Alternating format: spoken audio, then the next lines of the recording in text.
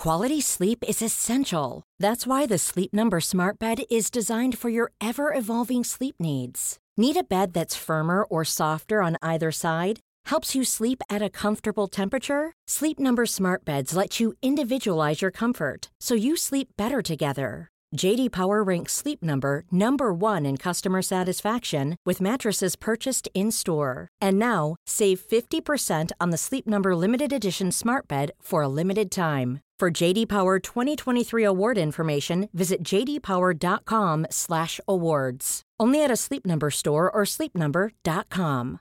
Hey, Dave. Yeah, Randy? Since we founded Bombas, we've always said our socks, underwear, and T-shirts are super soft. Any new ideas? Maybe sublimely soft. Or disgustingly cozy. Wait, what? I got it. Bombas. Absurdly comfortable essentials for yourself and for those facing homelessness. Because one purchased equals one donated. Wow, did we just write an ad? Yes. Bombas. Big comfort for everyone. Go to bombas.com/ACAST and use code ACAST for 20% off your first purchase. You gonna play that dastardly intro again? Ow! This movie's still fine. Coley pasta. One of them dies, that goes screw. One of them's a hottie, his name is Jay. One of them looks like Johnny Depp, and his name is Johnny Depp. Classic Maximum Joseph. You forget that films are supposed to have a point. Hello and welcome to this director's commentary Of the film. We Are Your Friends. Oh, we work so well together that we finish each other's sentences, don't we? We sure do. My name is Max Joseph, but you might know me affectionately by my self-chosen and very popular nickname, Maximum Joseph. And my name is Megan Oppenheimer. Megan Oppenheimer. A pleasure to see you. Say it with me now. Megan Oppenheimer. Everybody at home, once more, Megan Oppenheimer. And that is how we would start every day. When we were working on the script, We Are Your Friends, we thought to portray friendship, we'd best display friendship to each other. One of our many rhyming slogans that we use to guide the writing process, hundreds of which we will share with you throughout this director's commentary. Well, rest assured there is ample opportunity as we hold your hand through this screening of our, I would say, commercially, not mixed. Yeah. I really love that term, mixed, because when this movie came out, we had what got described as mixed reviews. Which was exactly what we were hoping for, because what's an important element of DJing? You guessed it, the mixing. See, we know each other so well, we can guess exactly where the other one's going. It's a beautiful, beautiful thing to behold, isn't it?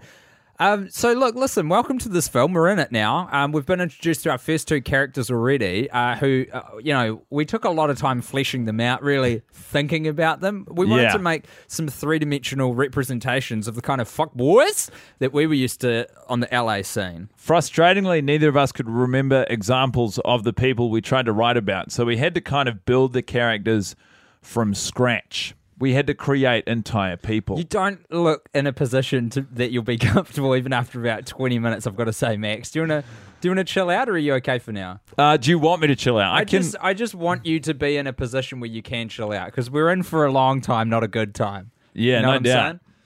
Do you want me to make some adjustments so that maybe your headphones aren't quite so... No, I got to tell you, Megan, okay? I love how accommodating you are. I've always said this about you. Too accommodating, if anything. All right. Rest assured, if I'm uncomfortable, I will speak out. So, Max, we thought we'd chuck some more characters in at this point because we've done such a good job of commentating on the fleshed-out nature of the two. We haven't even named them yet. Look, we've copped an eyeful of our star. Yeah, we really have. Zakoly, the crying DJ, who we decided to have embodied by the actor Zac Efron, I believe his name is. That's how he insists on being called now. At the time, he was known as Zac Efron. Probably still, even though it was years ago, still best known probably for his role in High School Musical. Certainly at the time we secured him for the film. I mean, I would argue he still is. And right? Yeah. The crazy thing is we showed him the original script for We Are Your Friends, and we told him, well, it was at the time, it was a pitch for High School Musical 4.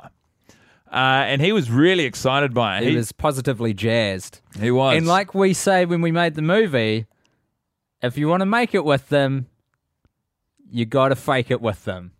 You see? So sometimes you got to pop a little feels lie like in there. a new spin on an old Hollywood favorite. I have no idea what you're talking about, of course, as usual, Maximum. So we thought it would be fun in this bit of the film to just, like, we were take finding a break from making a we film. were finding storytelling really hard.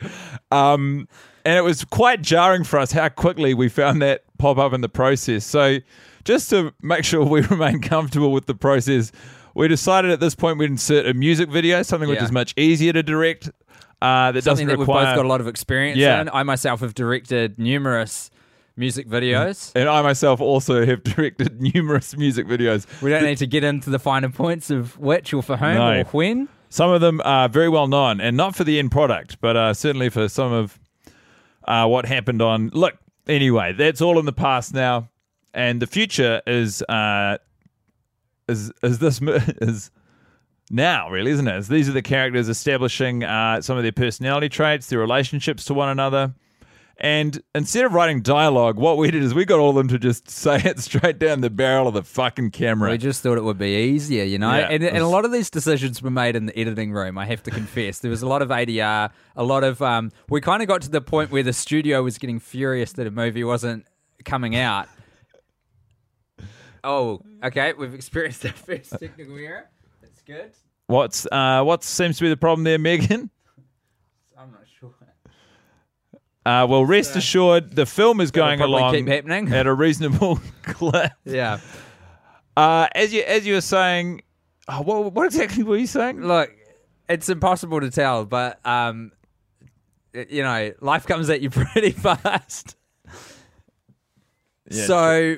Fuck, what I was trying to tell everyone was that a lot of these decisions got made in the editing room because the studio were going, they keep tapping their watch. They walk into the room with us and they just tap on their wristwatch and we go, yeah. We get it. You've got a nice watch. They come in with a calendar, a wall calendar. We say, yes, we get it. You can afford wall calendars. We understand. We read you. And then Jeff from the studio, he told both of us, he said, you two will never work in this town again if you don't fulfill your contractual obligations to give us a Zac Efron-led ensemble music movie. And we said, well, that's a terrifying prospect because that deadline is looming and we've been through all of the footage, a movie it does not make currently. So we started scrambling, looking for other editors with music video experience, and then discovered this nifty little thing called stock footage, which you can purchase online pretty cheaply. If any of you are sort of stuck in the quagmire of making a movie right now, I cannot recommend stock footage enough. It was a real game changer for us. We accidentally gave Zac Efron the majority of the production budget of this film, but I think the stock footage did a majority of the heavy lifting and storytelling. That's right. And it cost us next to nothing. Well, a few $100s. We pitched that sort of marketing idea to the studio. We said to Jeff. We said, what about this? A movie that is led by stock footage. And Jeff said, look, that's not really what we paid you for. And we said, I know, but that's what we got. You're cleaning that up a bit too, because I tell you what, Jeff curses like a sailor. Absolute potty mouth on that man. If you don't know, sailors are famous for having terrible mouths. He did have a point, though, which is that we were treading new ground. It had not been done before. Well, not successfully. And they also assured us that the marketing materials weren't really part of our responsibility, which I kind of found infuriating. I largely made this movie to experience what it's like to advertise one. So to have that taken away from me really... You just wanted to get on that junket, didn't you, Max? Yeah, well, I had a lot of fun on the junket, obviously, with Zac Efron, as he wants to be known now. And didn't do a lot of tours with Jarhead, actually. He didn't really want to come on any of the media junkets, confusingly to me. No, well, he's a serious actor. I believe he had a play opening downtown LA. He was doing a Shakespeare. It's crazy to me. Shakespeare show, is that what they're called? Yeah. Shakespeare that show. You would act in a movie and then afterwards choose to do a play. I was like, Jarhead we've got cameras. We can film this stuff. Hey, dude, what was the first maneuver as a 7-year-old once you were cracked riding a bicycle? Did you chuck some training wheels on it again? No. Did you take a step back? You no, didn't. dude. It's the exact same situation. Well, in this circumstance, Jahid actually had. That's exactly what it. He found the thrill of riding a bicycle without training wheels too exhilarating, and so every night he'd wait for his parents to fall asleep, and he'd tell the story every day on set, which eventually became infuriating. But he'd run downstairs under the banner of darkness and affix training wheels back to his bike because he found it a much more secure experience. Seems crazy to me. Every morning, his father would take them off, and every night he'd put them back on again. So he's certainly a cautious man, and he sort of insisted between takes on doing I guess you could call it practicing, but practicing the takes with the other performers, which we all found very distracting when we were trying to have a good time. He kept tugging at their shirts and saying, "We got to go practice." Yeah, what did he call it? Rehearsal. I think it's because when you ride horses, you want to have a couple of goes before you get in the race. Well, so just be like, we need to rehearsal the scene. That It's sounds so right strange. to me. Of course, acting is Jahid's second passion after equestrian. Correct. And boy, did he let us hear about it and see it by bringing his equine to set every day. He insisted Every day. upon riding it. We said, "We can send a car for you." He said, No, I'm fine for transport, thank you. P.S. I'm going to need some hay bales, shade, sugar cubes, salt licks, a water pail, a bridle, and a brush. I, of course, didn't know at the time that horses like sugar cubes. Yeah, they love them. They can't get enough. Wow. But more as a special treat, you know? Yeah. You Well, can't it's a just- good thing that horses have hooves and not fingers. Otherwise, they'd always be combing through the sugar cubes. And masturbating. That's the other thing they'll be doing all the time. You can masturbate with hooves. Can you? You can't with your horse's legs, though, can you? Oh, look. Nah. Why was Jahid, he kept insisting on tending to the horse every couple of days? Yeah, well, I think he just meant making sure that the horse was still alive. I mean, we did work long Oh hours. my God, I feel embarrassed now because my mind went to a whole other place.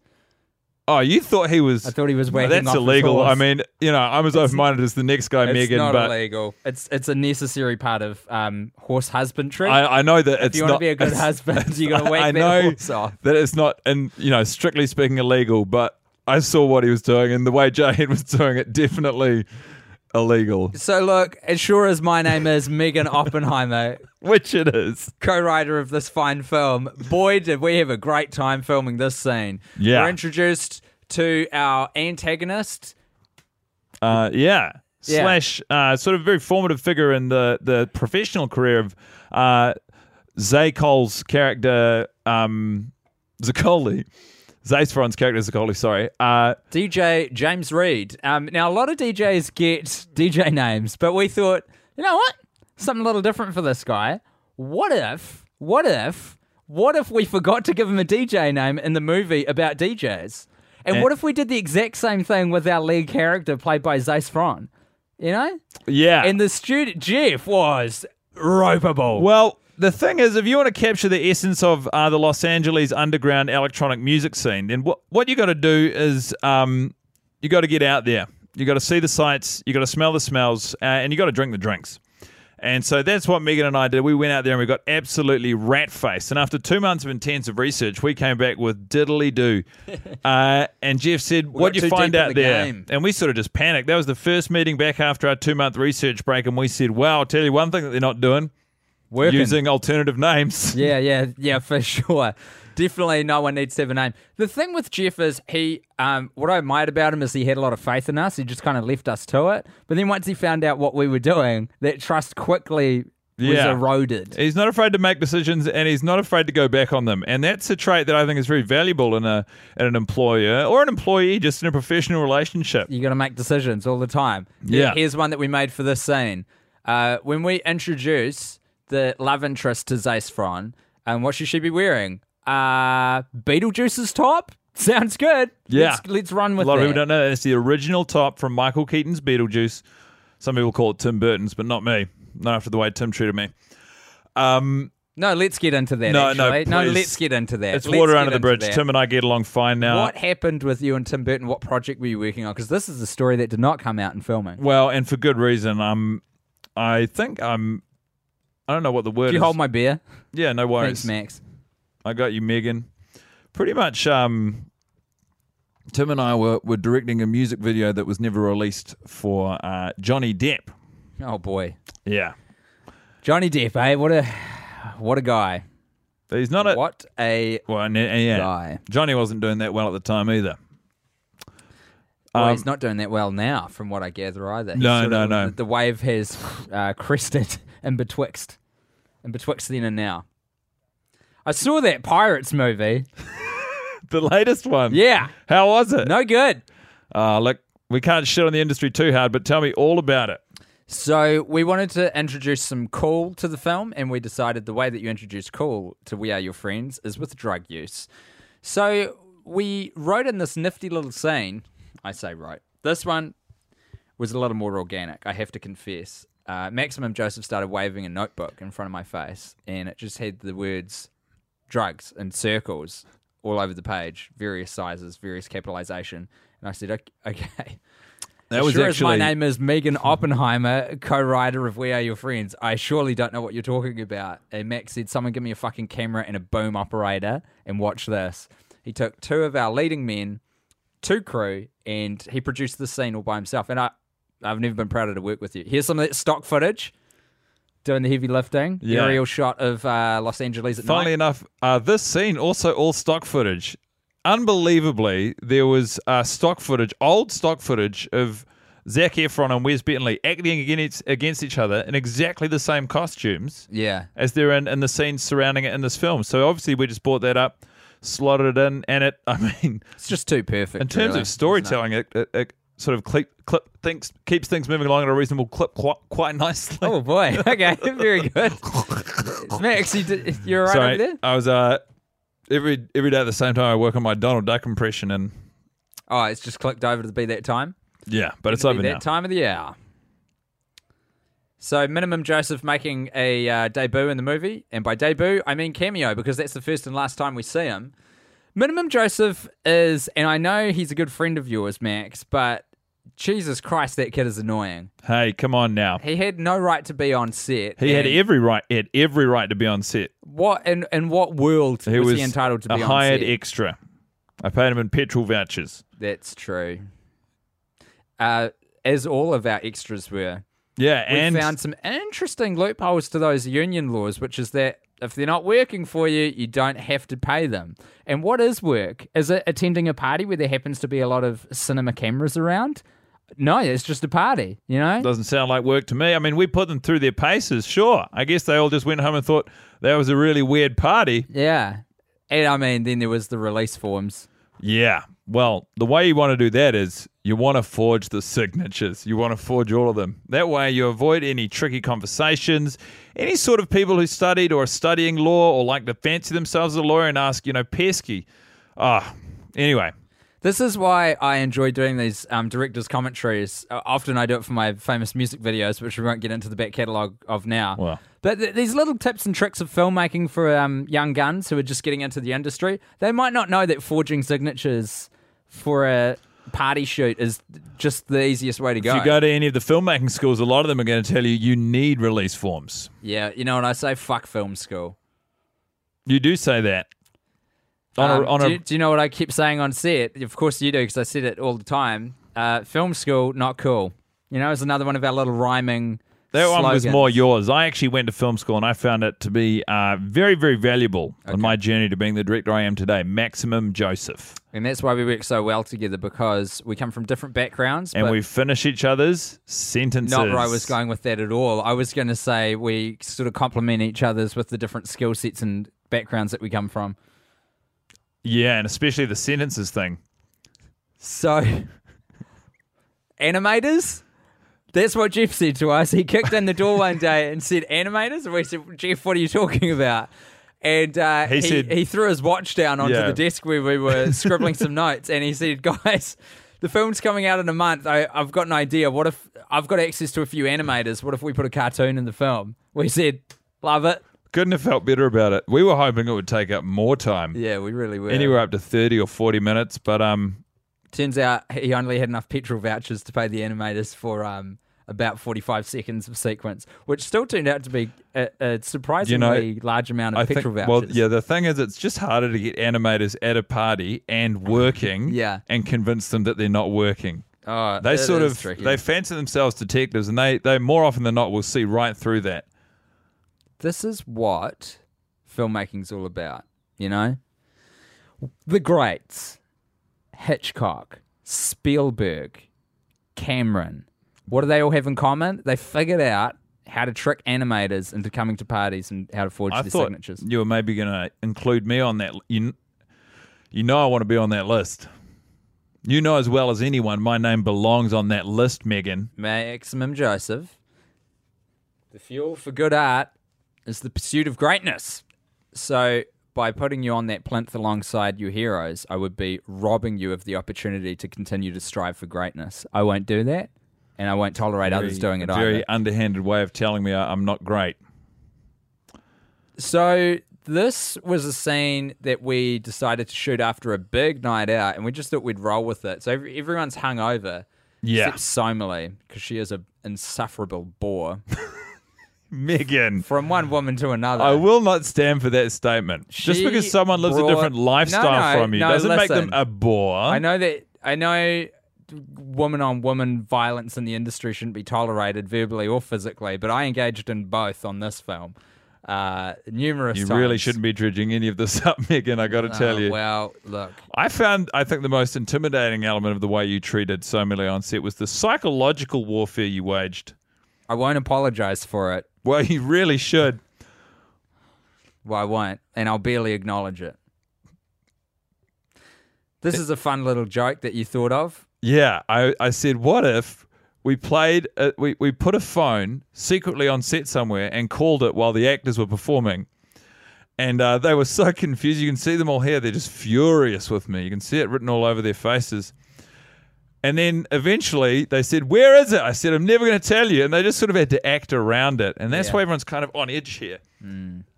They do look pissed off as well, don't they? Yeah. And that's to you. And You're rightly so. the one who's and they're all earned beautiful. that. And I got to tell you, it's usually harder to piss off beautiful people because often they're just thinking to themselves how beautiful they are. For some reason, gives them a sense of satisfaction. It's so odd. Imagine just walking around constantly being unable to emote because you're just obsessed with how beautiful you are. So I had to find creative ways to undermine that. Yeah. I mean, look. What do you think I kept having a go at Somali? You know, this is what I was talking about. No emotional depth because her whole head's just contained solely with how attractive she is. Are you speaking about Somali, the character that we created together, or Emily Radzitkowski, the human being that was created by Mr. and Mrs. Radzitkowski, presumably? With her acting skills, potato, my friend. Oh. Now, if you don't know, potato is an old Hollywood saying, meaning sort of you say one thing, I say another, but it's the same thing. Let's call the whole thing off. Potato. Tomato. No. Oh chocolate my God. strawberry. This is why we struggle with the filmmaking process. This is why we work well together, know? though, I think, because we finish each other's we're sentences. On the offbeat. We're not doing well getting on the same frequency or rhythm or tempo. Potato. This was a great scene to shoot. We decided to go to my favorite spot where, and just between you and I have personally buried a few bodies overlooking the San Fernando Valley. Just between you and I. It absolutely is. This is a very special place to me. It's where I go to think, bury my enemies. Didn't you shoot one of your music videos on this exact Certainly did. location? And I'm not going to name who it was for, but let's just say it rhymes with... I can't even think of a way to rhyme Rihanna without saying it. So Well- let's just say it was her music video and be done with the matter. I saw the rushes for that music video. It's pretty easy to see why it didn't make it to broadcast. What do you mean? I saw some of the rushes and No, the second bit. why it didn't make it to broadcast. Yeah.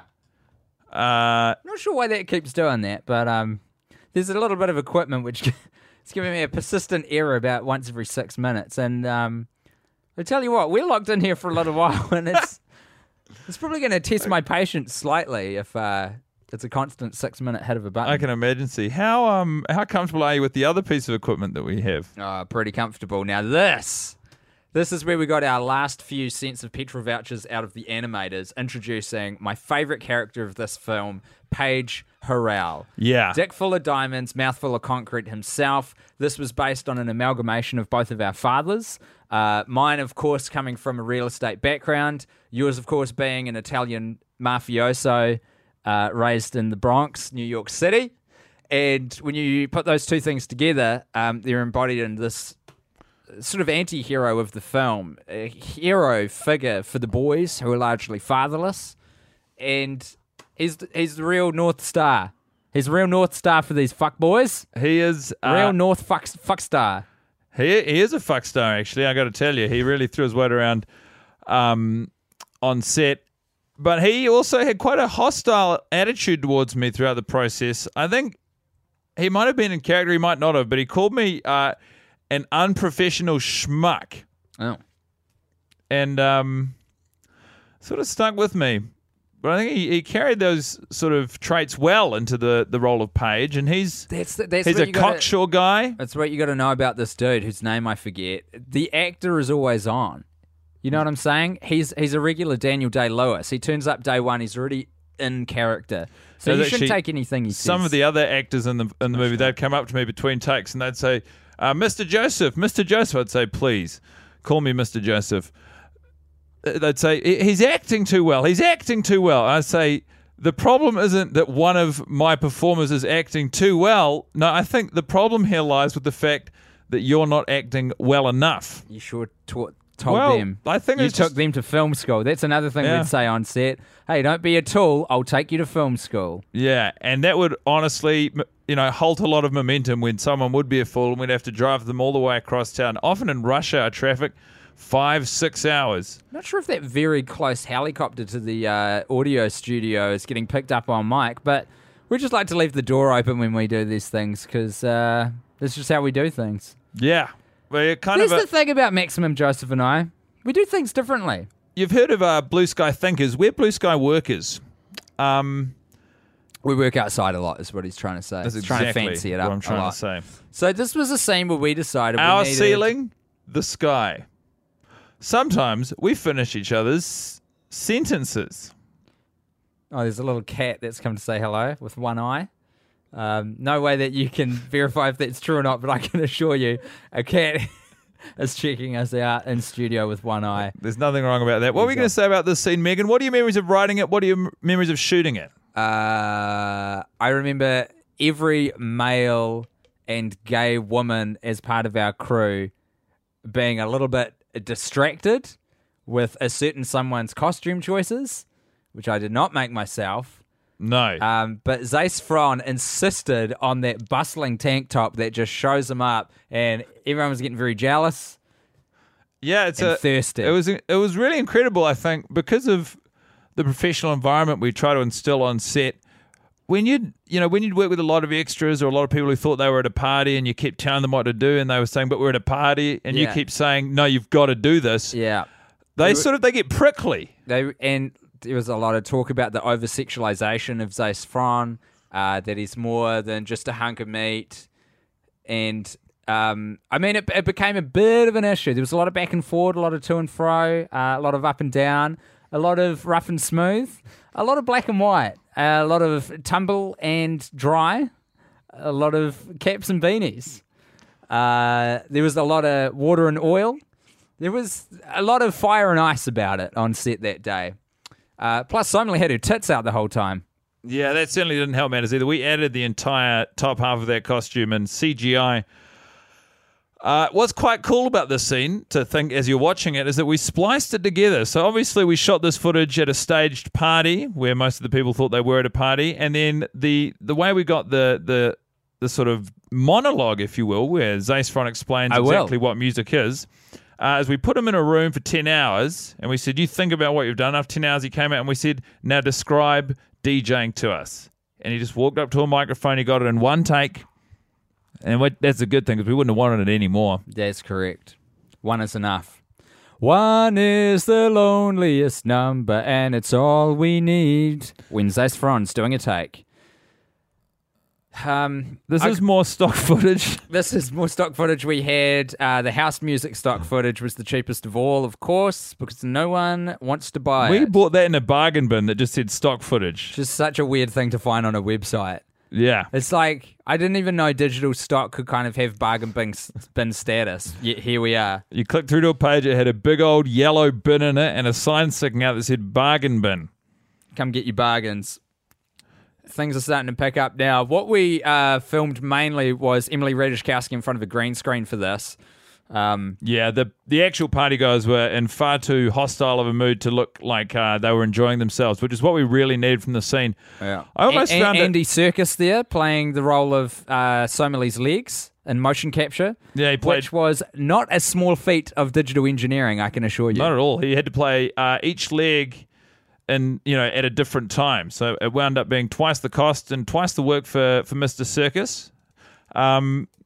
And we paid him twice the petrol vouchers for it. That's right. He was happy as Larry.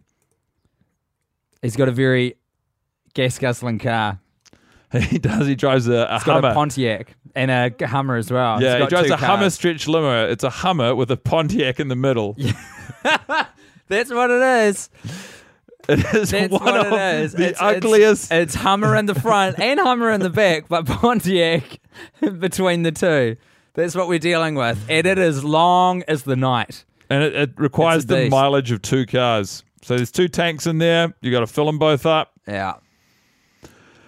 Anyway, it turned out it wasn't necessary to get him because we had a lot of good footage of Somali's legs outside of Mr. Serkis. So that's something we've uploaded. We're going to try and earn the money back on that by putting it up on a stock footage website, thinking how much we used it and how popular this film turned out to be. Obviously, it's going to become a sensation. So, And I think that it's time to pull back the curtain and reveal that in the year 2015, when we made this film, that was the current direction of filmmaking. A complicated series of transactions involving you going out shooting stock footage for other people, uploading it, selling it, buying their stock footage and constructing a movie from it.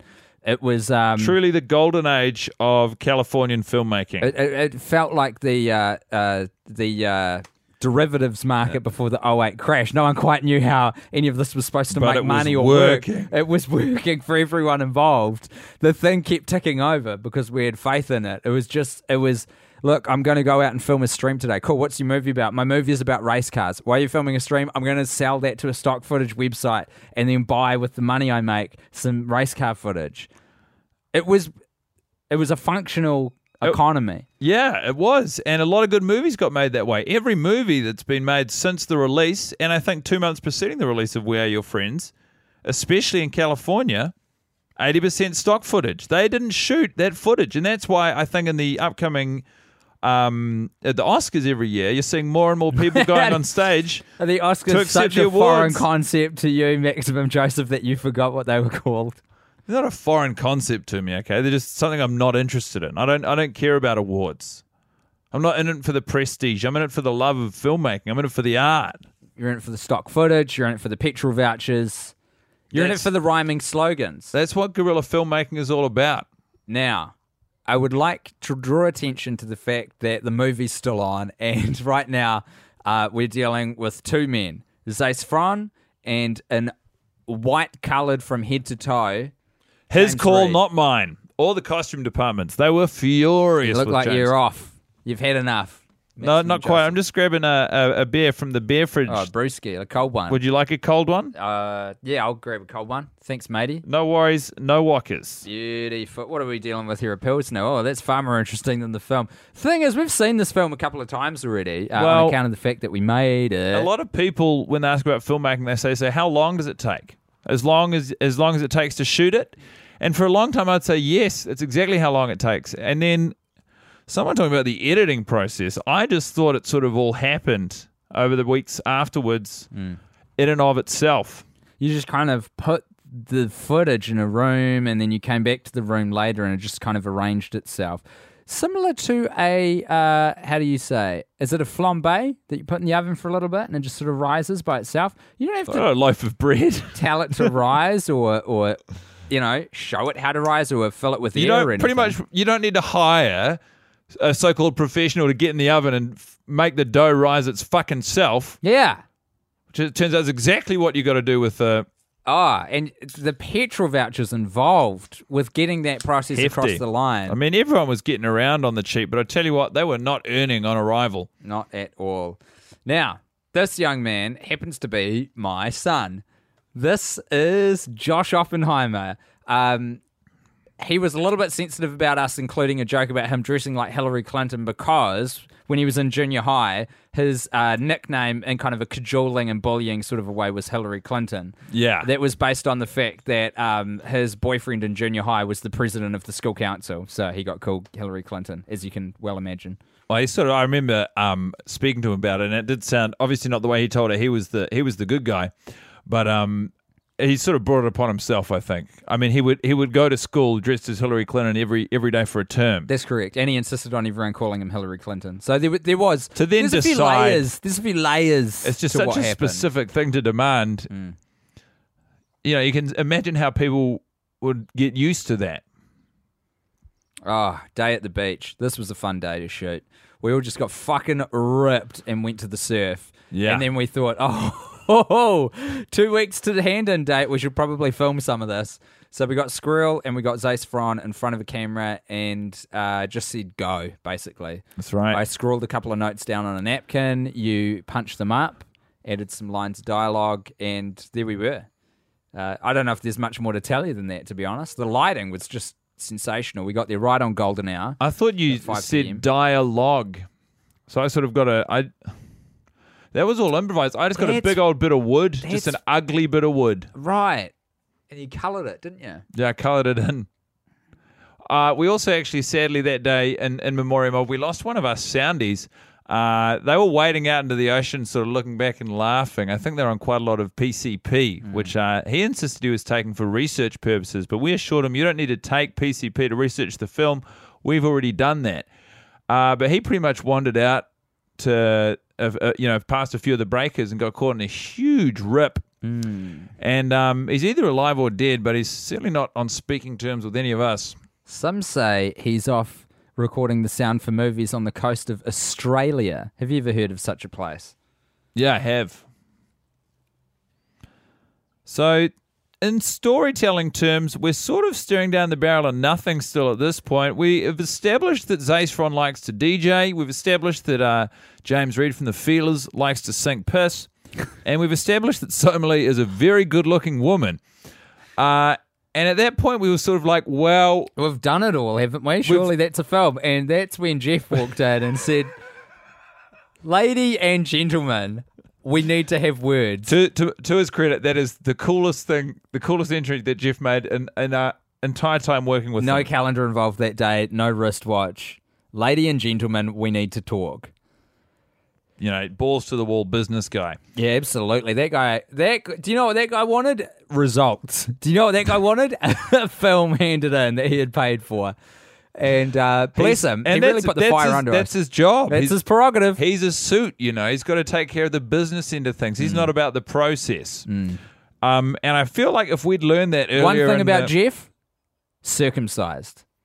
That is one thing about Jeff. And I feel like if we'd found out earlier in the process, he didn't want to be a part of that process. He just wanted to see results. He's a results-driven guy. He wants a circumcised penis. He doesn't want to attend the brisk. He's that kind of dude. I don't care how you do it. I just want the foreskin off. Is it called bris or brisk? Did you call it a I brisk? think I did call it a brisk, yeah. Is it not called a brisk? In my family, we always referred to it as a brisk. No. A brisk you make. A brisk you create. Well, it's just another one of those confusing rhyming sayings that you sort of carry around with you everywhere you go. One which may have been explored by these two jokers in New Zealand who apparently were watching this film once or twice for a podcast. I'd rather not get into Jesus Christ. that The whole next situation. person who I hear say the words podcast out loud to me in this fucking town, I'm going to have their head on a pike. Yeah, well, I'm going to have their guts for garters. Well, so I'm between going to rip us, off their arms and beat them to death with them. they'll just be a torso is what we're trying to say. That's all they'll be. But more or less, Jeff, after sort of, doing his great entrance and going off his rag at us, we wound up learning that we have to write another 2/3 of a movie, which was a huge undertaking. A big ask. And thankfully, Can I tell you something as well? The pressure was really on us. And I'll tell you why. We weren't getting paid in petrol vouchers. We were getting paid in millions of dollars to make a movie. And there's nothing that'll put the shits up you like a 7-digit check from a studio demanding a feature film at the end of the process where you've just been skiving off going to the beach and clubs in LA. it's amazing. As soon as you get the money, for how good you feel and how much you enjoy it, as the deadline looms nearer and the amount of money goes down, it's sort of, it becomes worse and worse, really, doesn't it? You sort of feel guilty all of a sudden. That's not what I expected. That is something in filmmaking I didn't expect. Sure as my name is Megan Oppenheimer, co-writer of We Are Your Friends, I did not expect for there to be a situation wherein my mood goes down as I spend more money. What I was expecting is we spend more money, we get happier. That's how I thought the relationship worked. Especially when you're spending your money on scratchies. Which we did a lot. Yeah. Scratchies for the uninitiated is a form of lottery whereby you get a ticket that's got some panels on it and you scratch this crazy grey stuff off and it shows you if you've got 3 Liberty Bells or not. And if you do, you win. And if you don't, which is what usually happens, you've just paid $2 for nothing. Turns out the odds are really against you on those things.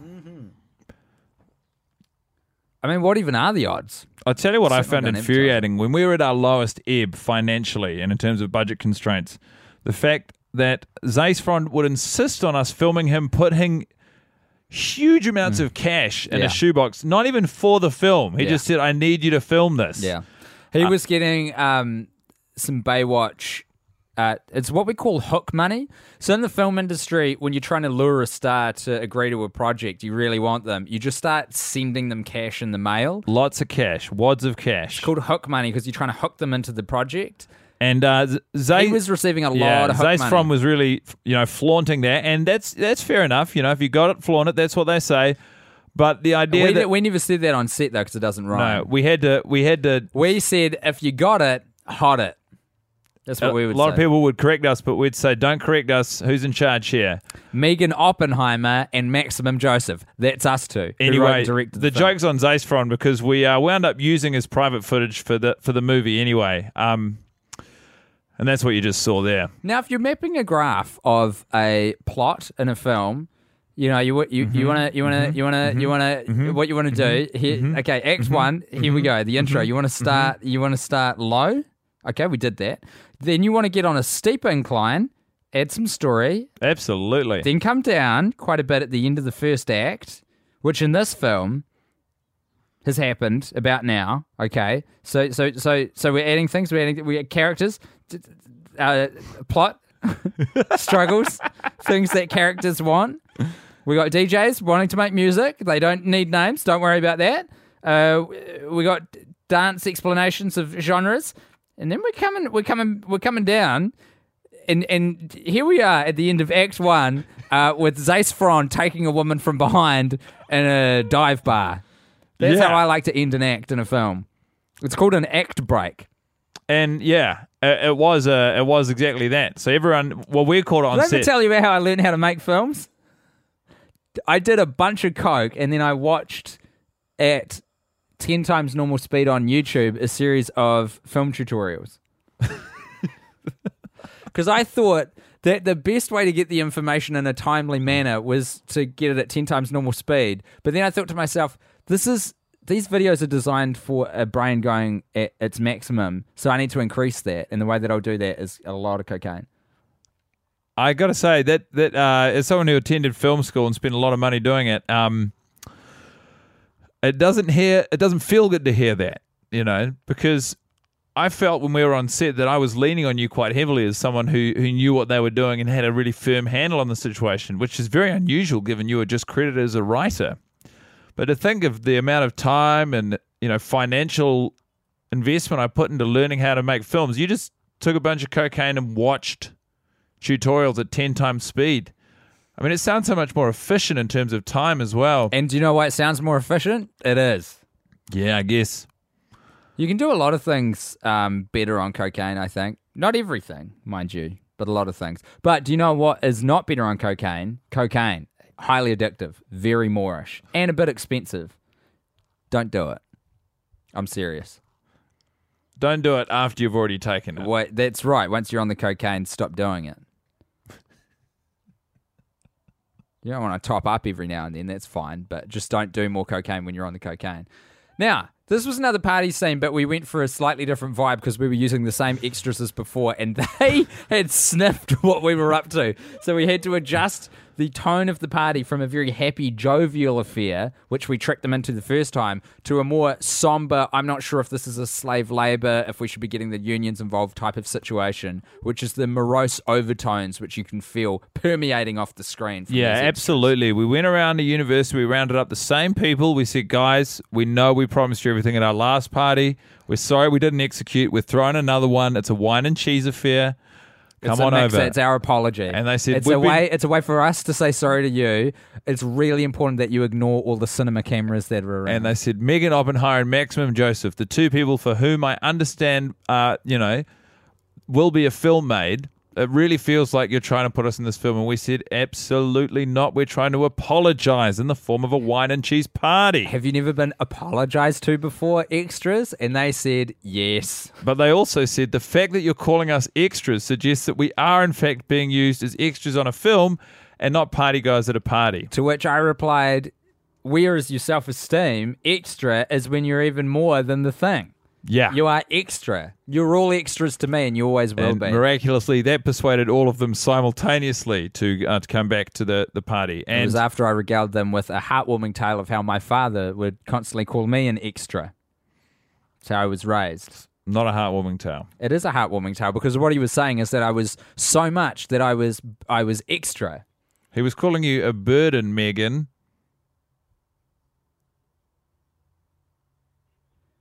We shot this scene at night because we had one day to hand in the film. We were against the clock. We were against the calendar. Things were getting very tense indeed. We'd run out of cash, petrol vouchers, and most importantly, cocaine. So we took a film crew out at night in the dying hours of March 31st, just before... April 1st. April 1st, if I remember rightly. Which I think you do. And we shot this scene against the twinkling lights of LA. Yeah. Beneath us.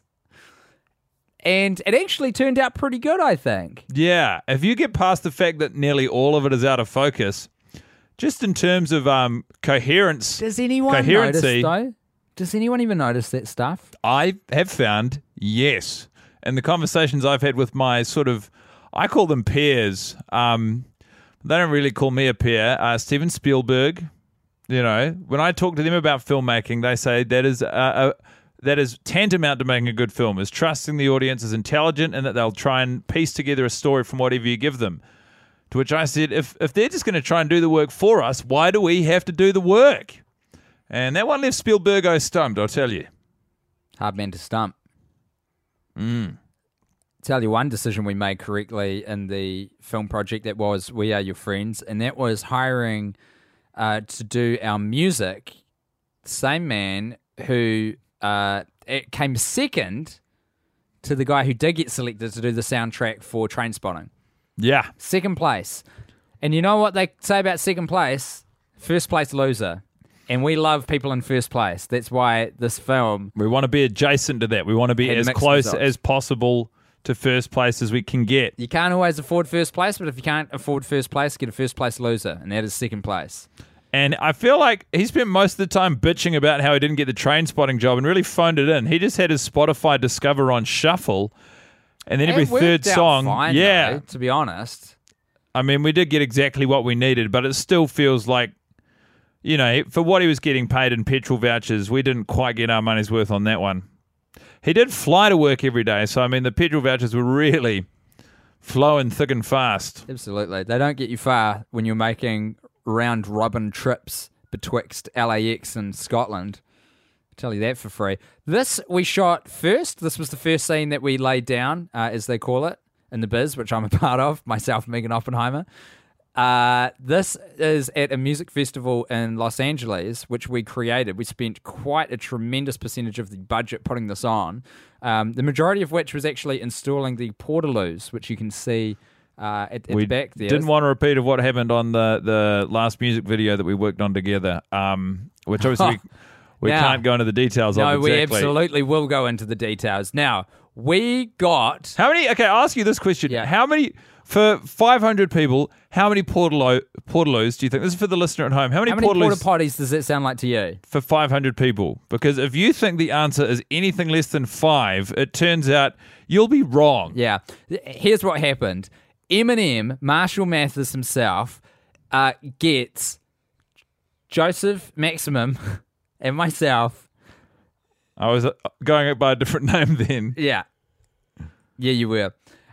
To come in and do the music video for 8 Mile. And we said, we've got a great vision for this. We know exactly what it needs.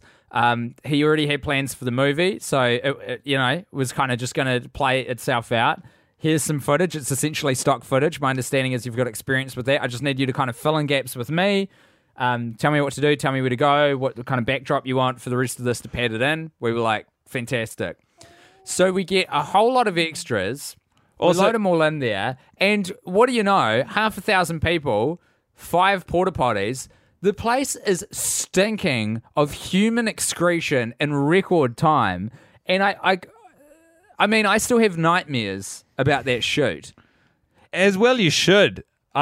We insisted on making all of the catering incredibly spicy food, which I thought would just sort of add to the electric atmosphere of doing an Eminem music video. But what it turned out to be was a disaster situation, particularly in light of the fact that we didn't pay as much as maybe we should have for the food. And I tell you what, some of that beef and fish had turned. I thought spice was the way you get around that. You know, it kills bacteria. Embarrassingly for us, it turned out that the guy we were dealing with wasn't even Eminem. It turns out that the video for Lose Yourself was made way back when the song was released. What we had done was, listened to and taken money from a white skinhead who wanted a video of a white skinhead rave.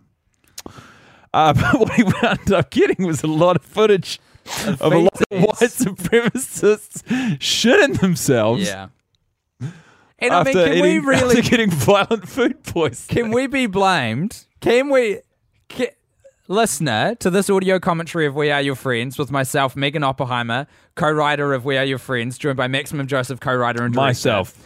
Can I ask you, in all seriousness, can we be blamed? Can the blame be laid at our feet for assuming when a white man with a bald head comes up to us and asks us to make a music video that it's Eminem? Am I familiar with hip-hop music? No, I'm not. But I am a man of the cultural zeitgeist. I know that Marshall Mathers is a man who exists in the world. He specifically said he wanted to lose himself. I put 2 and 2 together. I then put a very, very good value Indian catering service together with 500 and by good value, Megan means cheap. This thing was so cheap. We pocketed a lot of cash. Let me tell you how cheap it was. 500 people. How much money? How much money do you think it costs to provide catering for 500 people? If I had to guess, I'd say, look, at least you're looking at $10 a head if we're doing dinner. So sort of $5,000. Divide it by 2. $2,500. Divide that by 2. $1,250. Divide that by 2. $675. Divide that by 2. $387.50. Divide that by 2. It's not a lot. It's about $150. $150. Yeah, I was really hoping if we kept dividing by 2 we'd get there, but it didn't quite work out. No, $150 for 500 people. So we're dealing with about, I want to say 35 cents a person. We couldn't believe our ears. We said, how much is it going to cost for you to provide food and catering for all these people? He said, for you, today, this day, $150. And we said, absolutely you're yes. Hired. Didn't ask any more questions. Hired. And I mean, I tell you what, it was kind of like we got tricked twice. In retrospect, now this scene was a joy to film. We decided, because we had just been living it up on the first day of shooting in Las Vegas at a music festival that we put on with ample portaloos, we decided we'll take the morning off, we'll take it nice and easy, we'll hire ourselves a whole floor of a hotel. And I want to get presidential suites for the cast and crew. I want like the works. I want everything. And the first thing we asked Zace and Somali when they arrived on set was, have you guys improvised before? They said no. We said great. Perfect. That's exactly what we're looking for. Eat that fucking food right now. And they said, I don't know about that food. We said, trust us. We provided catering for up to 500 people before. At the low price of $150. We know what we're doing. So they did. And I'll tell you what, mixed reviews on that scene after the film came out. Mixed reviews is how I would describe it. And we actually got a review. We've got a catering company on Yelp and Zomato, TripAdvisor. And in addition to the mixed reviews on the scene, we got some pretty scathing reviews from Zace and Somali on the catering. Obviously, we can't tell you the name of the catering company or their user handles on Yelp or Zomato, lest they be bombarded with. Do you make friend requests on Yelp? Well, I wouldn't know anymore. I've stayed off there after all that negative feedback. But let's just say the company rhymes with asked. Mood. Adering. That's right. Cast Crude Bakery. It's for crude casts and it's baked goods and curries. Now, this is a classic red herring, what we inserted here, because I had just watched a delightful BBC remake of the classic Sherlock Holmes. I was watching a lot of murder mysteries at the time. Is what you do is you put something in to trick the audience, and then you reveal that you've tricked the audience. So what we did is we threw a text message at them, which said, "Come over, big fight." Now this is after Zace and Somali in the film have performed coitus. Well, we wanted to leave a question mark on that. So yes, we did. You're absolutely right. You Matt. never actually see the act. No, and that was intentional. But for some people, what some people notice, which we didn't intend to happen, is they think that they've had sex. What other people think is they haven't had sex. But either way, what we've done is created tension. And that's exactly what that twist that you were referring to just before, that's what we were playing into with red that. Herring at that. So you throw them a text and then you reveal immediately that the red herring's wrong. Now, it turns out in retrospect, I found out from reading a few of the reviews, you want to string a red herring along for a little bit longer than instantly revealing it's a red herring, as it turns out. So if you insert something in the film that's going to be revealed to be a little trick on the audience, sometimes you want to string them along a little longer than 30 seconds.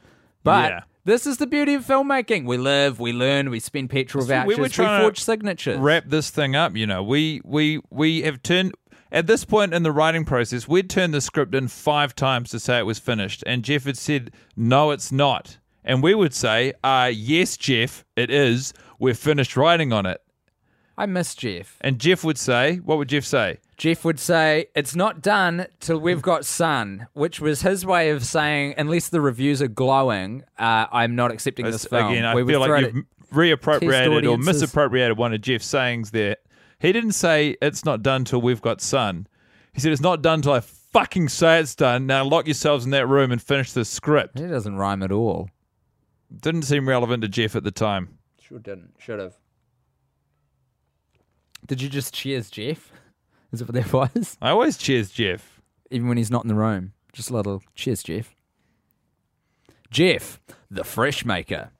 Oh, I tell you what, Zace running form was just so eye-capturing. We kept watching him doing laps around because he was getting ready for Baywatch while he was shooting. And we were like, God damn, someone pick up a camera and film this boy. Because it is stunning to watch. Before the running scenes, we'd hire a psychologist who would get Zace to work with. And they'd record... Well, not knowingly for Zace, but they'd have a 2-hour conversation about his darkest fears, just sort of everything that he felt vulnerable about. And then what we'd do is at the start of the scene, we'd play the recording back on a giant Bluetooth speaker, and we'd hire Usain Bolt at no small cost to run behind Zace, holding the speaker aloft. Zace, of course, not knowing it was Usain Bolt, he was dressed as the Grim Reaper, and we'd put quite a lot of PCP in his water. But pretty much what you see, the speed at which he's running, that's not a coincidence. He was really hoofing it. No special effects, no Andy Serkis legs used in that particular shoot. That was real fear that we were harnessing from the power of acting and PCP. Yeah. and the power of psychologists, Usain Bolt. There were a lot of moving parts. The power of we shot those the fear of scenes death. the days before we found out what you could do with CGI and found out about Andy Serkis. So we hired Andy Serkis after we'd shot those Zac Efron running scenes. I would like to, for a moment, dive into where we are in the film. A moment of real drama and high finance, which is something I was very set on getting into this script. Now, we've got Tanya Romero, a woman at the end of her tether. She has been trying to negotiate with the bank through an intermediary called Gold Star Realty Solutions, stick full of diamonds, mouth full of concrete. It has not gone well. Why? Because Gold Star Realty Solutions is a bit of a sham.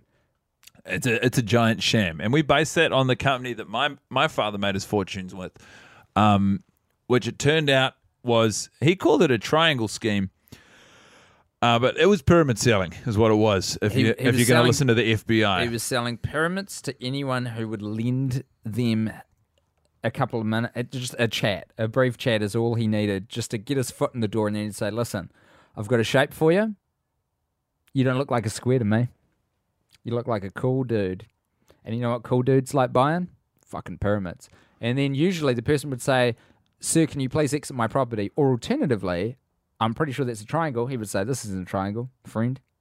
Who knows more about triangles Than me, Pyramid Pete. His name was Pete. Anyway, I'd rather not dredge all that up right now. I feel like if we just telescoped that out a little bit, it'd be more comfortable with you. Then you've got the floor doing a bit of the heavy lifting. Oh, I really don't mind. Are you good? For those of you listening along wondering what exactly my good friend Megan Oppenheimer, co-writer of the film We Are Your Friends, is referencing. Thank you. I'm having such a good time here with Maximum Joseph, co-writer and director of We Are Your Friends. That's who I am. This is a director's commentary where we talk about the film extensively. Ostensibly.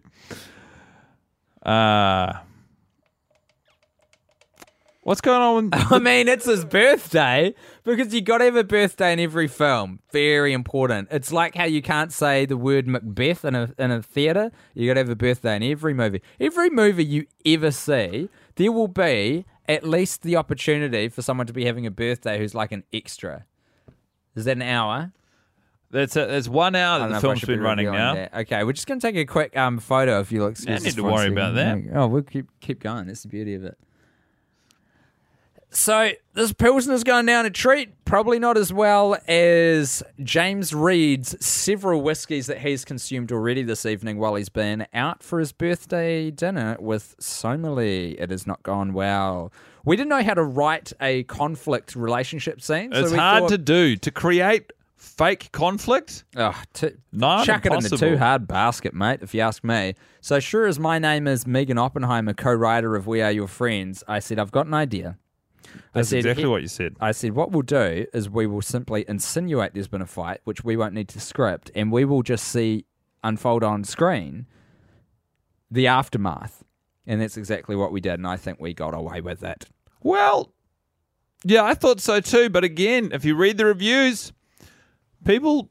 They didn't buy it? Not everyone. You know what? Do you want to know what shits me about critics? Oh, here we go. I'll say anything to sell newspapers, won't they? They'll just say their entire opinion. They won't hold back. It doesn't matter how much cash you send them, how many petrol vouchers you put and underneath the windshield wipers on their car. Oh, I hear you, Maximum. You know? I hear you. And I don't know what to tell you, Megan, but I find it infuriating. One moment... Can I just say this, Megan? I think one person at a time, keeping the people updated. So phone down for you. You tell us what's happening on screen. I thought you'd already keep the people updated. I apologise. No, so what we decided to do after the birthday party scene is we went, you know what? Let's go to a strip club. It was actually Zac Efron's idea, and I hate to throw one of our cast members under the bus, but I tell you what, there's two things that guy likes. Strip clubs and pretending he likes strip clubs, because there was a lot of chatter flying around on set, and every time the chatter would start, he would say, "Oh, I feel like going to a strip club to look at boobies."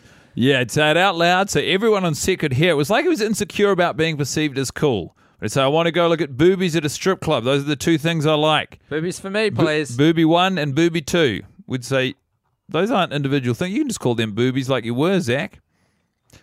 Anyway, that's neither here nor there. We were worried that this would look like a cheap storytelling tool to have Zace Fron, like the ignoramus he is, upload a photo of him and the woman who he's having an illicit affair with as his profile, sort of as her profile photo when she calls. And we were right to do that. Again, we got roasted for that. We got told off.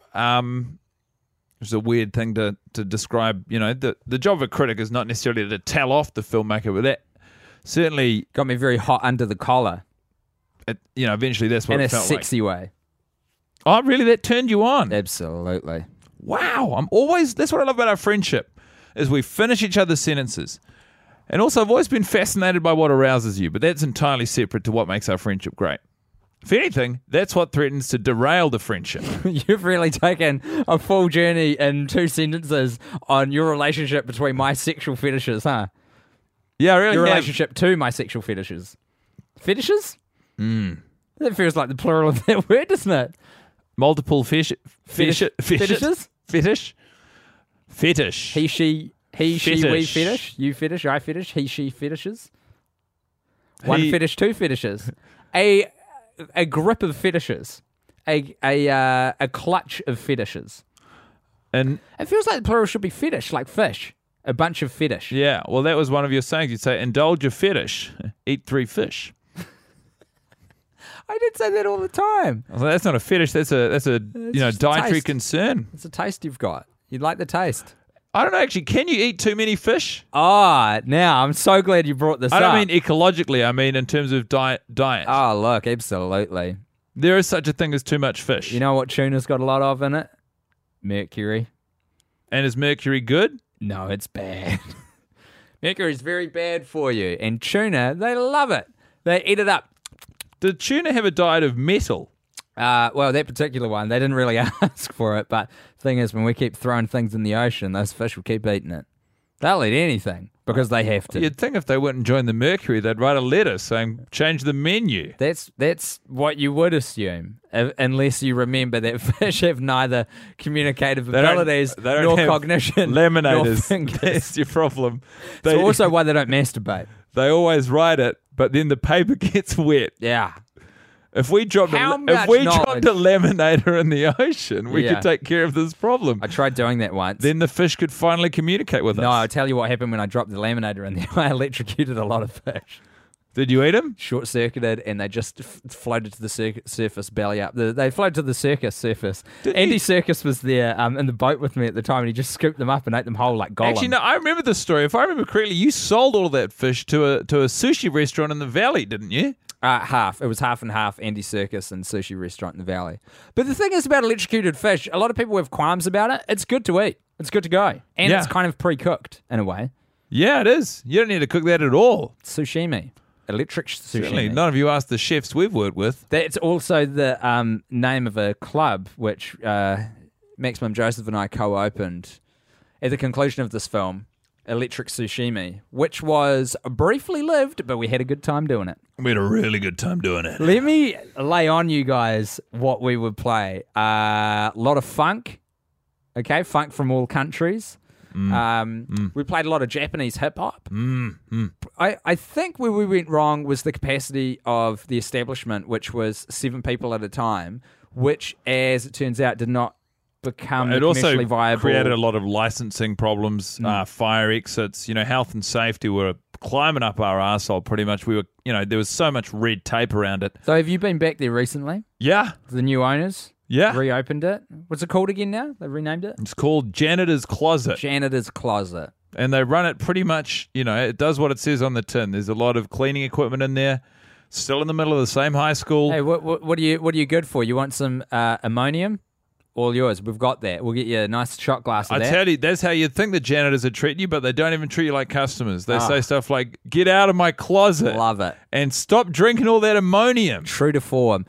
I like to get wrapped up in the fantasy. It's very hipster. It's very detailed. It's good. Hey, now this bit of the film was fun, wasn't it? This is when the boys have gained some real estate for themselves, a little piece of the kingdom And for themselves. to let them know what that felt like, we bought this house on their behalf. And we said, throw a big party. We pretty much can't get anyone around anymore for whatever reason. Just ask your friends. Burned a lot of bridges, dudes. And they said, sure thing. Is that it? And we said, yeah, just don't let them know that they're going to be filmed.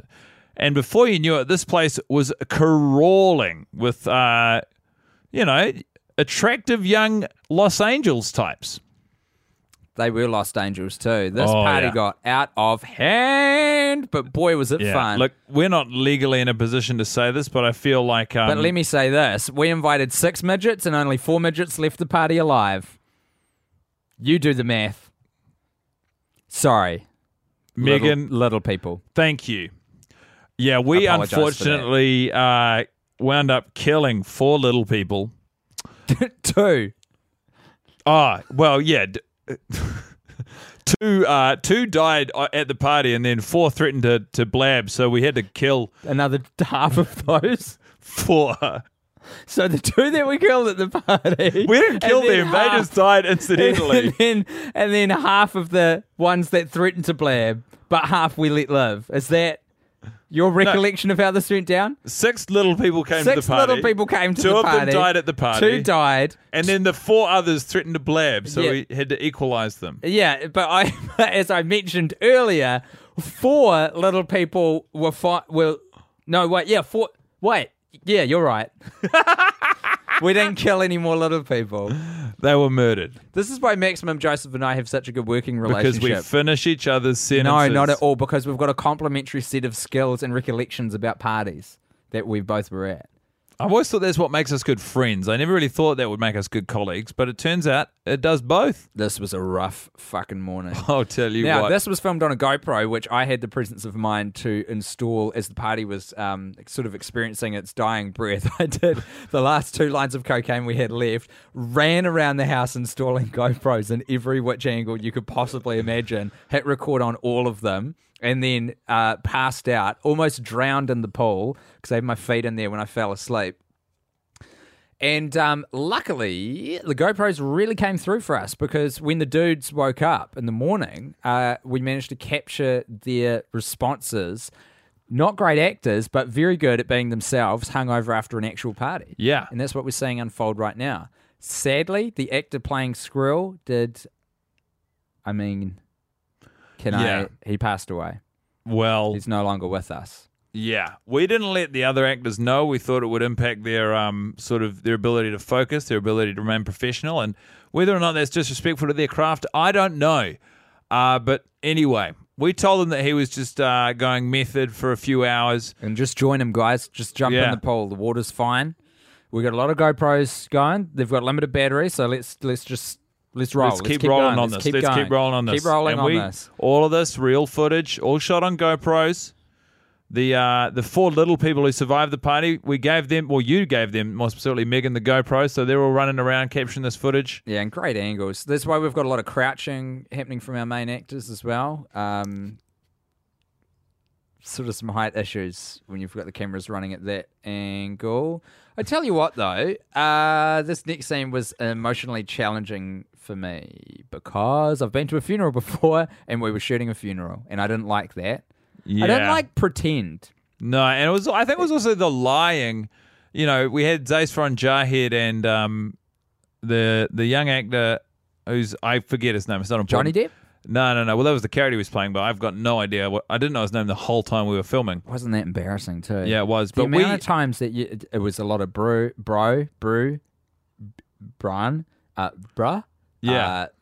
Brune, dude, Bree. Yeah, you would always insist on using variations of B, which I think sort of gave up the goat. But you can say these guys aren't good actors, but for what it's worth, they believed that was a false funeral, and I thought they played it pretty straight, pretty well.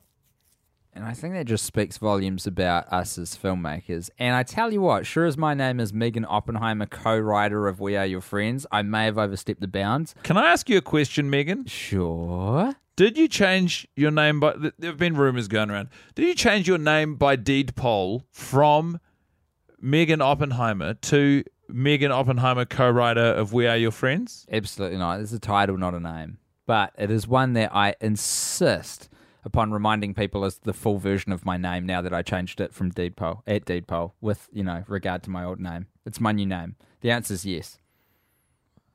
Thank you for your honesty. Ah, boy. This scene, our boys are at their lowest ebb. They're next to an empty pool, which is a metaphor for the emptiness of life when a friend departs you. In this case, because of a tragic death at a party. So their tensions are frayed, relationships are strained, they're at each other's throats. And this is a scene that I wrote based on an experience I had as a child, where at, tragically, a birthday party of a friend of mine who was turning 9 years old, one of the attendees died at the birthday party. And then we all started blaming each other. Until the cops showed up. Yeah. And blamed the parents, whose fault it legally was. Undoubtedly. Pretty dark chapter in my life, but let me say this before we move on. That was just also for the legal buffs out there. That was the last recorded version. That was before the PC Brigade made Catch the Mongoose illegal everywhere. The party game Catch the Mongoose, where parents would release a mongoose at a child's birthday party. And the birthday girl or boy would get the first shot at catching it. This is what law is all about. You got to test the waters. You got to figure stuff out. You got to experiment so that we know what to make illegal in the future. Mongoose, don't mix with kids. Now we know. We didn't know that before. We tried it. It turns out it doesn't. So I say it was the last as though there was a... It's just a shame that legal culpability has to be added to what is essentially a social experiment. You know? It's a nanny state. It's not even a social experiment. It's just a personal family event for those who attend. Hey, guess what kids do every now and then? They sometimes they pass away. Yeah. It's a part of life. Guess what mongoose do sometimes? They attack the person who's trying to touch them. What do you expect? It's a wild mongoose. This bit of the film is what I like to call Act 2. Okay? This is the meat and potatoes of a film because it's in the middle. So Act 1 finished all that time ago, and all that stuff was just intermission, and now this is Act 2 starting? No, we're kind of almost towards the end of Act 2 now. I just haven't quite had an opportunity amongst all of our chat about parties and tragedy to just remind us of where we are in the film. Also, interesting tidbit, James Reed from the Feelers there, he says, oh great, it's my favourite person. That's not true. Yeah. With the characters, in relation to the characters, Zaccoli's not his favourite person at all right now. The amount of times I had to stop you putting that on IMDb because you thought people didn't understand sarcasm. I'm a writer, Maximum Joseph. Yeah. I understand people. I understand how they talk. Unless I tell someone, I'm not sure that they get it. The audience got it. Trust me. Loud and clear. We all got it. So Zac Efron, looking great. As always. James Reed from The Feelers in a heavy knit sweater, looking great. He insisted on wearing that cardigan. God damn, I wish I had a cardigan. Do you know, he spent $480 on that cardigan. Yeah. He bought it on a whim. Yep. He said in a duty-free shop. It's entirely merino. Oh, that's so good. 100% merino. Love that. Which is not usually a chunky knit. It's so much merino. A lot of sheep died, if I understand how wool gets collected correctly. A lot of sheep died. That's how you shear a sheep. You kill it first, drain and you cut it off blood. with scissors. So what you want in a second act in a film, I'm going to throw a little bit of script writing nous at you now, is you want to, we've had Heady Heights, which is the party. We've had Lows immediately afterwards, We've which had is Lows all right. Squirrel dying. Now we want to let people see a break of sunlight through the clouds. We want to have a ray of hope, a carrot dangled in front of our audience that things, despite the fact that they're pretty bad at the moment, might improve before we get to the end. Yeah. And that's why we have Zac Efron traveling to his mentor and friend that he got offside by having sex with his girlfriend, maybe, James Reed from The Feelers, to tie up these loose ends, to apologise, to move us forward into the third act of the film. And Jeff's not going to like us revealing this, but we crowdsourced a lot of the plot points that we used in this part of the film. Yeah, ever heard of a website called Reddit? Yeah. I sure have, and it has a system of up and down votes. So we were just chucking plot points up there. No context, nothing. Our subreddit, We Are Your Friends pick a path, and people would just determine what turn or twist would happen next. It's pretty great. Plus, we were using other people to write the potential plot points, so the whole thing was outsourced. It was a Stroke of genius really on our great behalf. way of getting work done. Can I say this also? The cafe we shot at here, it's called Romancing the Bean. It's in Burbank, California. Yeah. I have walked past this place so many times, never been in, and I don't know what sort of made me think to do it, but I wrote some reviews online of it, just sort of assessing what I imagine its service would be like. Don't know why anyone would find that interesting. Who directed the scene if you weren't in there? That was in my own time. I directed this scene. Don't worry about that. No, wait a minute. I will worry about this. You said that you've never been to the cafe. I've never been inside it. Oh, I see. This is an exterior shot. Yeah. For those of you not watching the movie along at home, we're actually outside of the cafe. Yeah. But- Inside the cafe. I don't know who directed those scenes. Okay, so Zac Efron is inside at some points. Yeah. So that could have been anyone, huh? Yeah, that was I just found that on a stock footage website. Again, couldn't believe my luck. It all synced up perfectly with the costuming and whatnot. Amazing. And in terms of dialogue, it also almost makes perfect sense. Now, here's some good stock footage. There's a reason why half of these shots you can only see Zac Efron from behind, because it isn't Zac Efron. It's a stock actor. A stocky stock actor. So we changed the screen to look like it was his phone dying, but what it actually was a text from someone we'd saved in his phone as the Grim Reaper saying, "You're next." And what you can't see in all these shots, what we had just off screen, was Usain Bolt not chasing him at full speed, but just sort of holding the speaker aloft so that he'd occasionally catch whispers of it, but he wasn't quite sure what was happening. And he had every right not to. I mean, again, we'd given him a lot of PCP. All these scenes where he's running, you can bet your bottom dollar this guy is absolutely loaded on PCP. Along with our sound guy, obviously, who, as I mentioned earlier, may or may not still be alive. We lost a lot of good people on set on this film. Too many, if I'm being honest. I've worked on a lot of film sets. I've worked on a lot of music videos. Never in my life have I seen such bloodshed and needless loss of life than the We Are Your Friends. I'll tell you what, it was a relief to me when you told me that you sort of had quite a good open area on a hill atop the valley where you knew you could hide a few bodies. Sometimes it's just lovely to hear you talk for an extended period. It's just so nice to just sit back, watch the film that we made together, and just listen to you talk about it. Reminisce. Yeah, absolutely. You know what I'm saying, Max? Oh, I know. You on board? You don't need to worry about me. I know. Do you know, though? Do you know what I'm saying?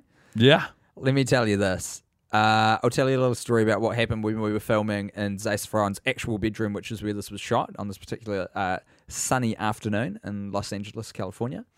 Now, he had been researching for the role he was about to inherit in Baywatch, where he'd been getting all that fabulous hook money.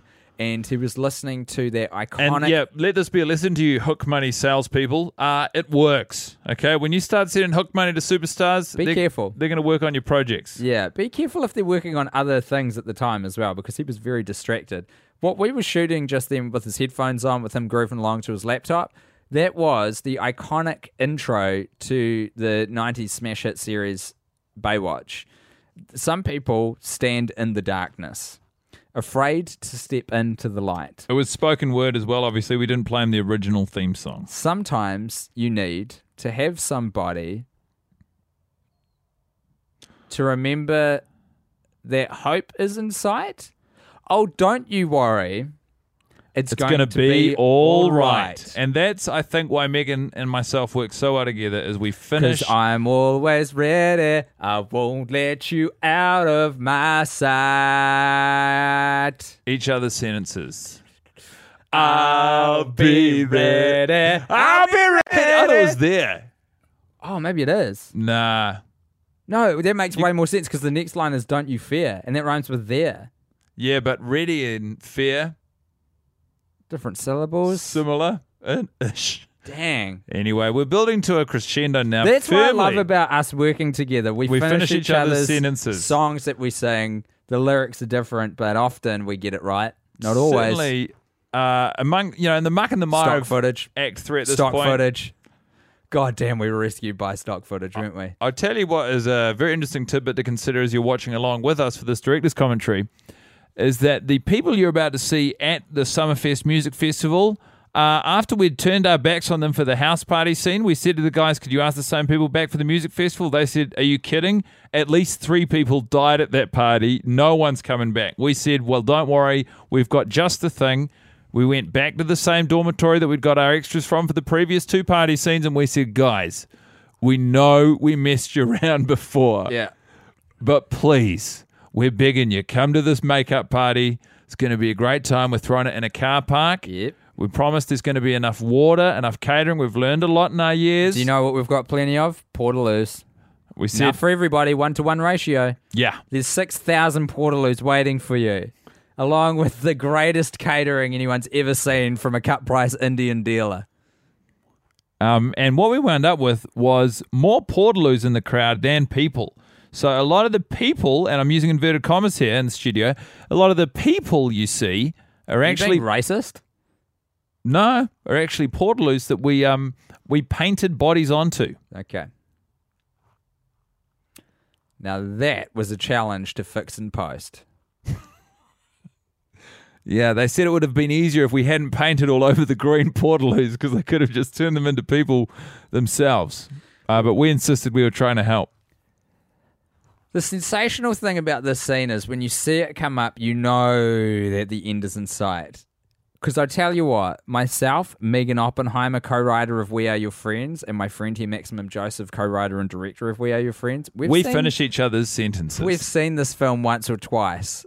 I'll tell you that for free. And as soon as we're in the flea market, the back of an American Apparel, R.I.P., pour some out for our fallen homie, we know that the end is in sight.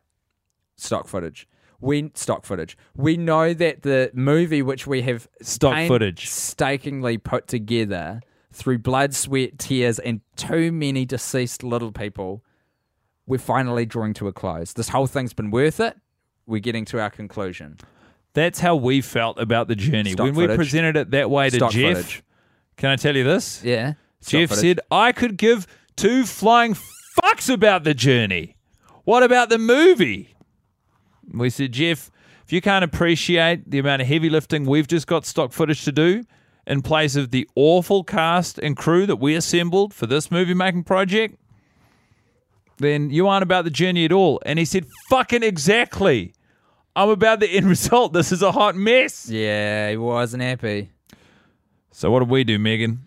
We hired Andy Serkis again to play every single crowd member of this last scene. It took the remaining total of our petrol vouchers, and he did an incredible job. He was creating such a varied array of concert goers, it boggled the mind that it was all coming from one man's brain. Incredible. You know, without context of the larger film itself, what Andy Serkis did is Oscar-worthy, undoubtedly.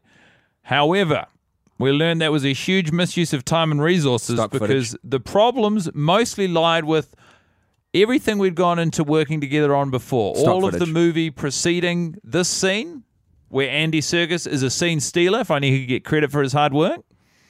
It doesn't build to anything and it doesn't arrive anywhere. It's a train going round in circles, isn't it? Yeah. There's no stop, but there's also no start. And that is why we made the movie. It's a metaphor for life. Life doesn't really have clean beginnings and endings and lessons and good people and morals and things resolving and the universe rewarding villains with bad outcomes and heroes with good outcomes. It's just a hot mess. And that's what we were trying to capture in celluloid until we were stripped of our budget to film this in film and had to use digital. Yeah. But that was the message we were trying to put out there. This film is reflective of the fact that nothing makes sense. The universe owes us nothing. There is no rhyme or reason. Nihilism is absolute. And there are no consequences to our actions. Absolutely. I think, and when people say, well, if that's what you wanted to make a movie about, why didn't you make a good movie about that instead of a bad movie about nothing? We said, because of that question.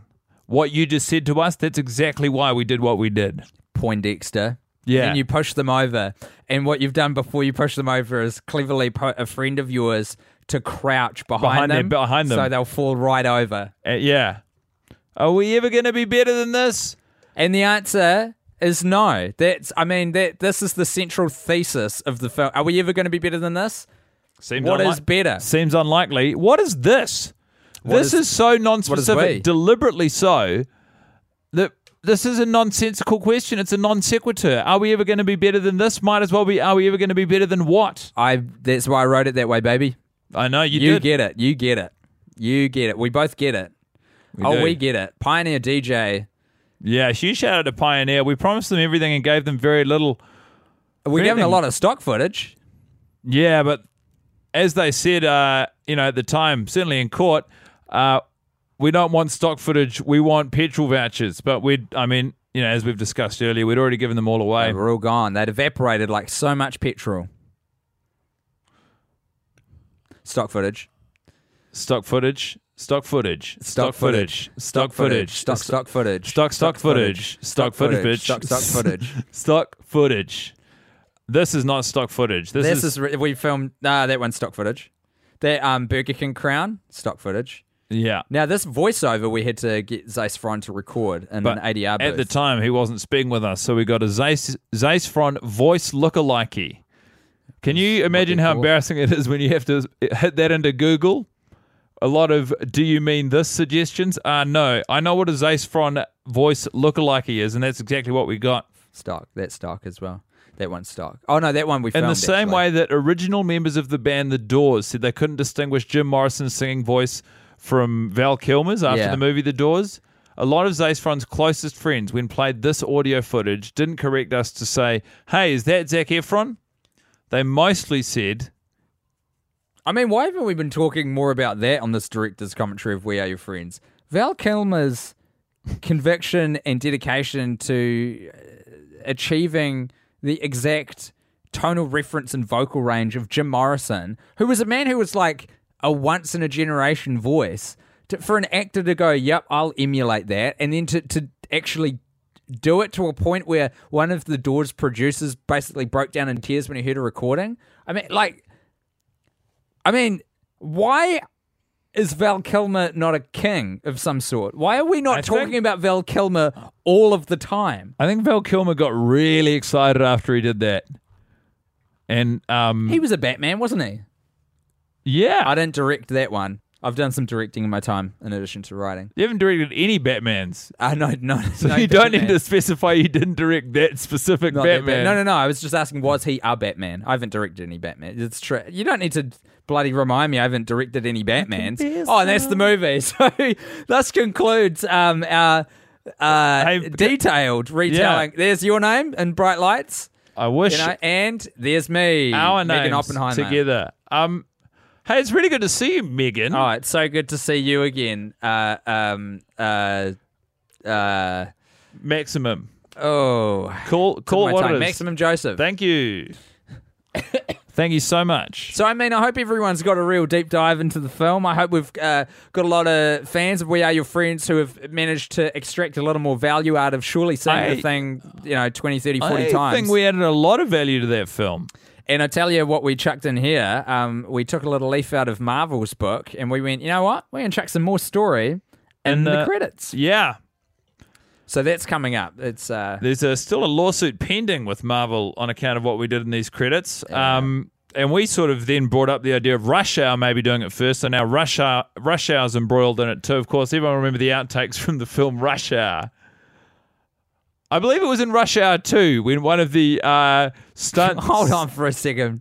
I really feel like you're crossing some streams now, Maximum. We're talking about inserting plot, not outtakes. Outtakes are plot. Or they are in this movie alone. But this is what I was referring to. Yeah. And a lot of people think that all of the cash... Tanya Romero. All of the cash that Zace Fron was putting in that shoebox is in that shoebox. That's not true. It's a dog shit. It's a dog shit, that's right. But fucking Jeff might have taken it out. God damn it, Jeff. He's a real buzzkill. To be honest, the whole movie was leading up to that one killer gag of here's a woman who's trying her hardest to raise a kid by herself. She's been at the mercy of the 2008 global financial crisis, is about to get her house revoked due to the bank being a bunch of cunts. Oh, I'm so sorry. And what do we call it? A dog shit. No. What do we call it? The aristocrats. It's like a big old build-up and then a release. And the release was the dog shit, and then Jeff made us take it out. Anyway, look, all of that to say, Siegel, for the original score, we thank you. Pyramid, bringing the schemes with Cole's music, thank you so much. Them Jeans, who was the pool party set and DJ technical advisor, love your work. Yeah. The additional DJ mixes done by Siegel were just top notch. A big shout out to Studio Canal for giving us all the money. This? Whose line is it anyway? For all of those petrol vouchers. Shannon Kemp on the art direction. You had a lot of dicks in this movie, and I'll never forgive you for it. Siobhan O'Brien, set decorator. You were in on the penises too. I don't think I've found all of them yet. If you're but I will going one to just day. keep reading, Megan, do you mind if I go and take a piss? Absolutely, you do what you need to do. Just make sure that you take a piss. Yeah, that's exactly what I'm doing. Kelly Stevens, additional second director. Isn't that a funny term of art that we've got in the filmmaking business? I mean, they used to be called fourth, but then we went, it's funnier? Second.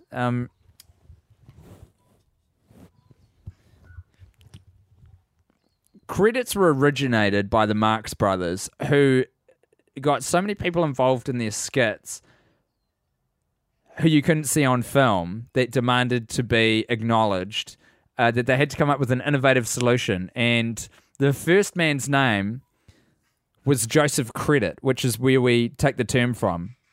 Joseph Credit worked with the Marx Brothers, predominantly setting up the safety protocols to make sure that they wouldn't kill themselves when a house would fall in on them, and they'd otherwise injure themselves. And we owe a lot to Mr. Credit. And to his credit, he really kicked a lot of good kind of safety procedures off in the film industry. We owe a lot to him. And I would also additionally like to thank Little Room, who did the post-production services on this film, which in our particular case involved a lot of cutting together of stock footage that we had purchased on the fly. A lot of songs were used in the making of this film. And from the bottom of my heart, I can't express what a mediocre job our sound guy did, who we got in on the soundtracking, who we got from Scotland every single day. Hardly seems worth it in retrospect now. That soundtrack, by the way, is available nowhere because we didn't bother putting it out as an album because, according to every review we got of an early cut of the film, the song's really stinking up the joint, and the licensing alone would have just bankrupted the rest of the petrol vouchers we had, so decided against it. Some people will tell you Interscope Records put out the soundtrack. There's a fucking lie. Don't believe those people. So, Pioneer DJ Summerfest is credited. We thought we'd give them a shout out because we'd used that as a name check so many times. We thought we'd better chuck them in the credits, lest we'd be sued. YouTube is another. I'm going to get out of here, and you know what? I'm done. See you later. Very well. See you later, Megan. I'm going to. Actually, I think we should both get out of here and bring in our friends and yours. Well, not our friends. Almost our arch nemesis, plural of nemesis. Please welcome to the microphones the shitheads themselves, Tim Batt and Guy Montgomery. Ow! This movie's still fine. One of them dies, that goes screw. One of them's a hottie, his name is Jay. One of them looks like Johnny Depp, and his name is Johnny Depp. Classic Maximum Joseph. You forget that films are supposed to have a point. Planning for your next trip? Elevate your travel style with Quince. Quince has all the jet-setting essentials you'll want for your next getaway, like European linen, premium luggage options, buttery soft Italian leather bags, and so much more. And is all priced at 50 to 80% less than similar brands. Plus, Quince only works with factories that use safe and ethical manufacturing practices. Pack your bags with high-quality essentials you'll be wearing for vacations to come with Quince. Go to quince.com/pack for free shipping and 365-day returns.